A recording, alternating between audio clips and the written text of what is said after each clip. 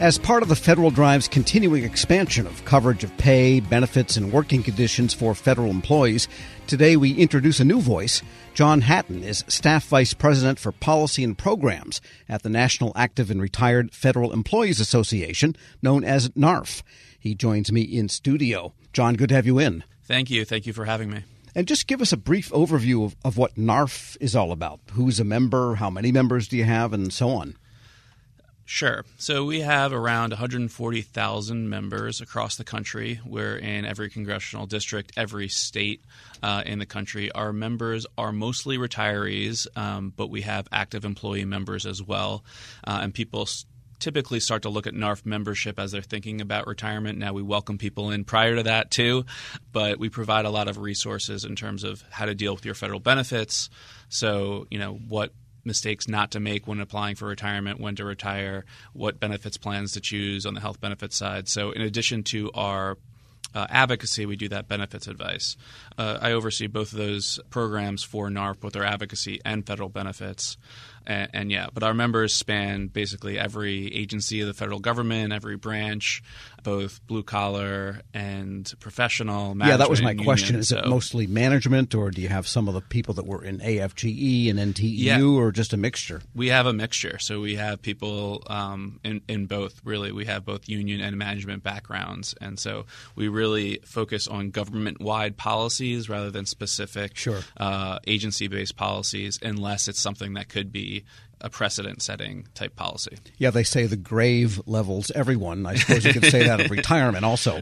Yeah, it does. And among the top issues, I think it's fair to say right now that you're looking at, and what federal employees are looking nervously at, is the debt limit debate, the use of the extraordinary measures, right. And each time around in recent years, these types of things like government shutdowns seem to take a step further than the last time into unknown territory.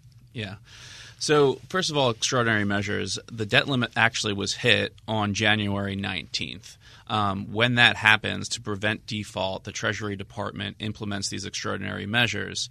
Now, we often get a lot of heartache from our members about what does that mean, because they are using the Civil Service Retirement and Disability Fund and the TSP's G Fund. They're using some accounting gimmicks on those to prevent default for federal government. Right. That's a good word, accounting gimmick, because all of the money – I mean, the only real money that's cash is people's TSP accounts. Right. The rest of it is all like Social Security. It's all just one big smush of money that's either in the form of tax receipts or debt that the government generates. Yeah, the Civil Service Retirement and Disability Fund is all special issues for Treasury securities the same way the Social Security Trust Fund is. And so no one's ever missed a payment on their annuities. No one's ever not been able to take out their money from the TSP because of this. And both funds have always been made whole at the end of it. So we don't like the fact that these extraordinary measures are used, but we're not panicking about it. We don't think our members should panic about it.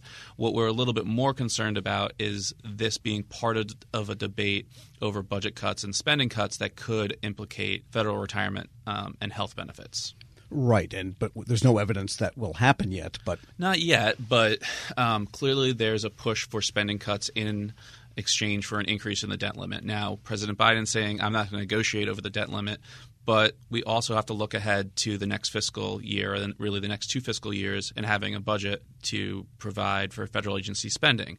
And so there's going to be negotiations over that anyway, which could also lead to spending cuts. And so I'm seeing this as more of a similar scenario as to when sequestration was put in place, and when they wanted to get rid of sequestration, they had to have mandatory spending cuts. Among the ones that are on the table from think tanks are things like eliminating or reducing cost of living adjustments to federal retiree annuities. Right. So people would get, their basic annuity or get their basic pay. The question is beyond that. Everything's on the table, really. Yeah, we've seen these proposals in the past. We expect to see them again. They're in some leading think tank proposals. They have not been proposed by Congress yet.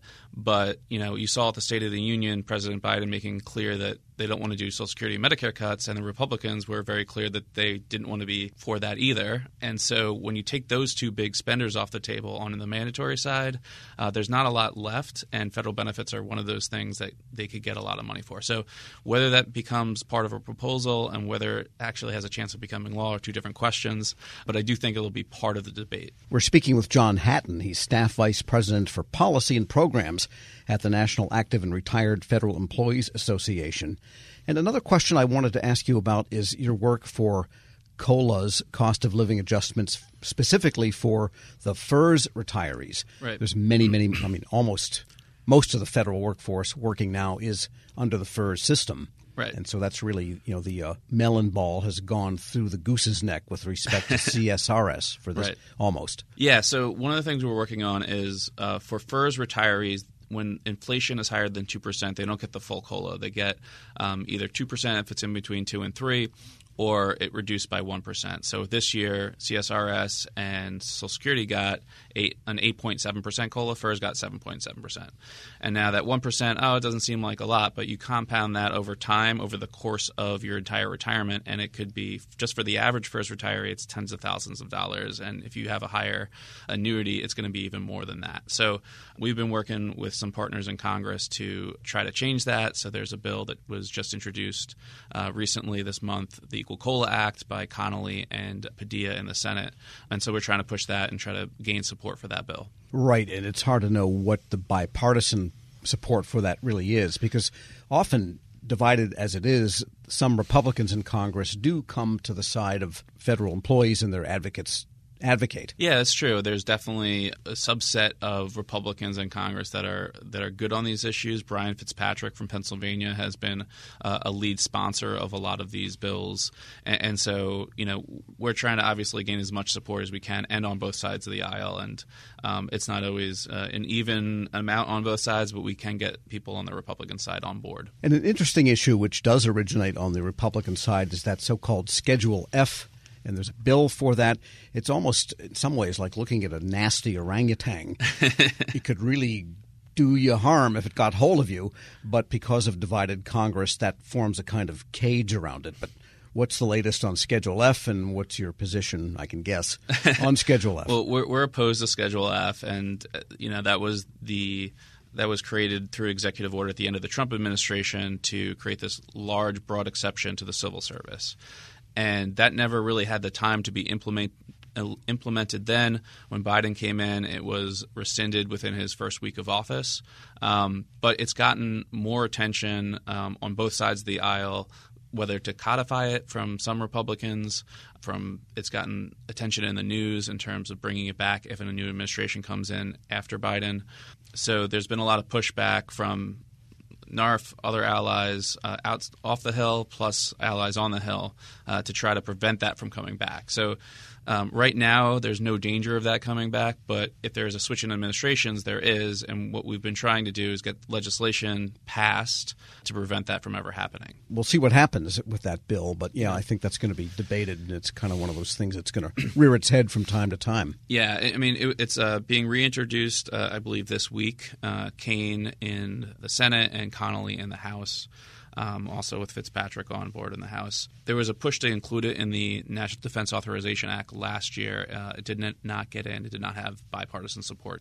John Hatton is Staff Vice President for Policy and Programs at the National Active and Retired Federal Employees Association. Thanks so much for coming in. Thank you. And we'll post this interview at federalnewsnetwork.com/Federal Drive. Subscribe to the Federal Drive wherever you get your podcasts. Leadership today, especially within the federal workforce, is being tested more than ever before. Sean Ferguson, Senior Vice President of Government Relations and Chief of Staff to the Office of the Chairman at the Special Olympics, joins host Shane Canfield, CEO of WEPA, to discuss the importance of leadership, inclusion, and community building. To learn more about how you can get involved with the Special Olympics in your community, visit specialolympics.org/get-involved. Hello, and welcome to the Lessons in Leadership podcast. What are some of the biggest lessons that you've learned working with that community? Almost Shane, it's almost immeasurable, the things I've learned since I've been with Special Olympics.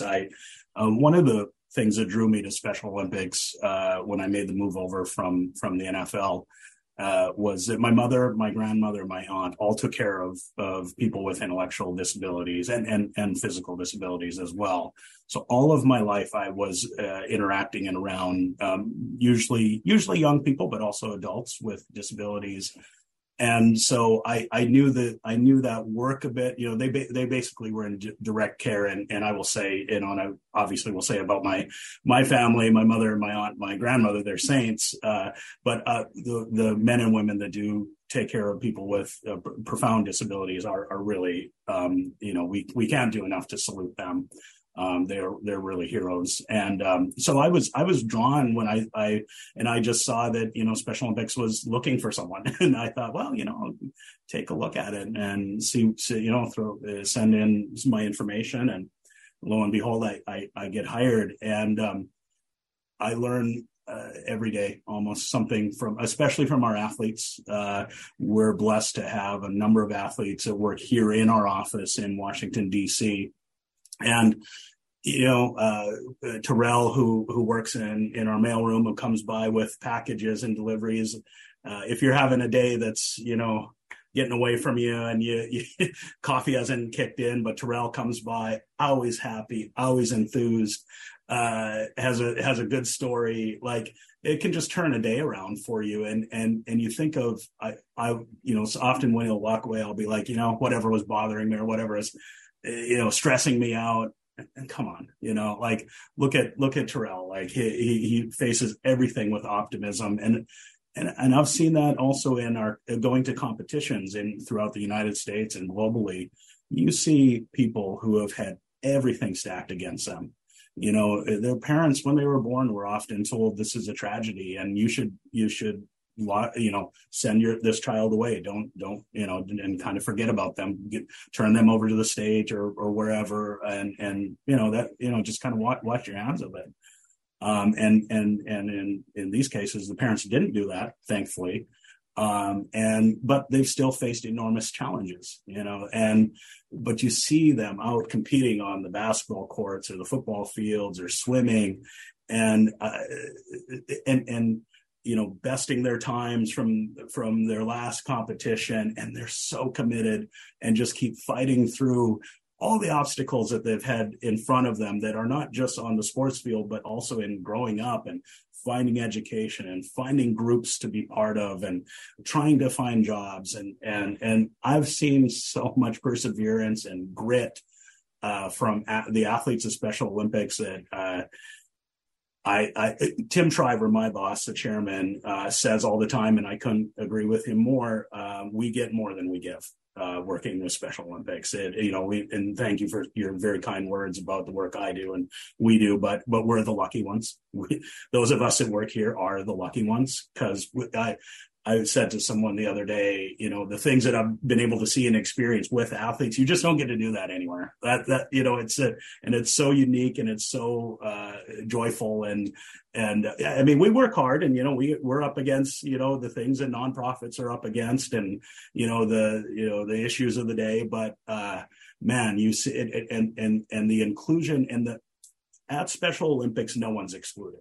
No one's excluded. Everyone is equal at Special Olympics. In a country that's quite divided on so many lines, politically and socially, economically, race and sexual orientation and whatnot. But you go to Special Olympics and everyone's involved, everyone's welcome, everyone's equal. And I've learned that it's a model for our country and for our world.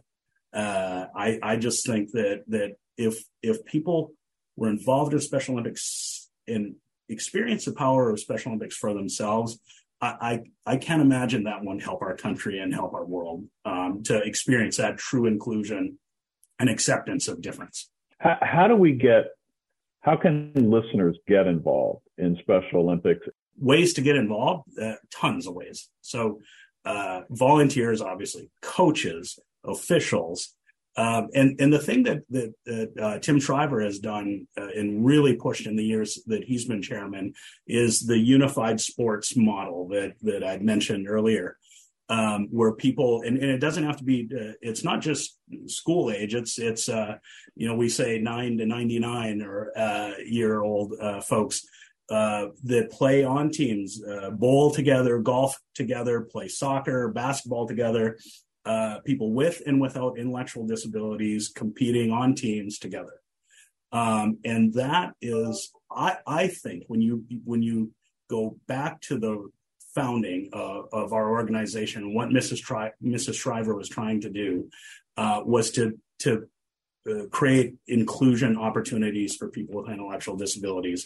And you see it at these unified sports events where people with and without are playing together. We still have traditional teams where it's all people with intellectual disabilities competing with other teams, all intellectual disabilities. But this model of inclusive sports and inclusive leadership programs and whatnot, I think is truly revolutionizing and changing the way people see others with intellectual disabilities. That's just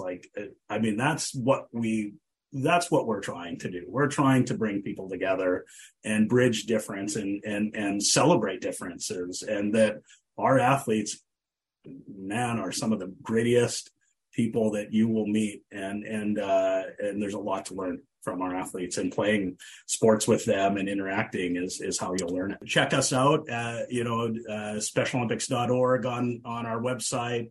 That will link you to your local program. You can follow through the clicks of how to get involved and what's closest to you. You'll enjoy it. I can promise you that. Well, thank you very much, Sean. And to everybody listening, I'm Shane Canfield, CEO of WEPA, and we'll talk to you next time on the Lessons in Leadership podcast.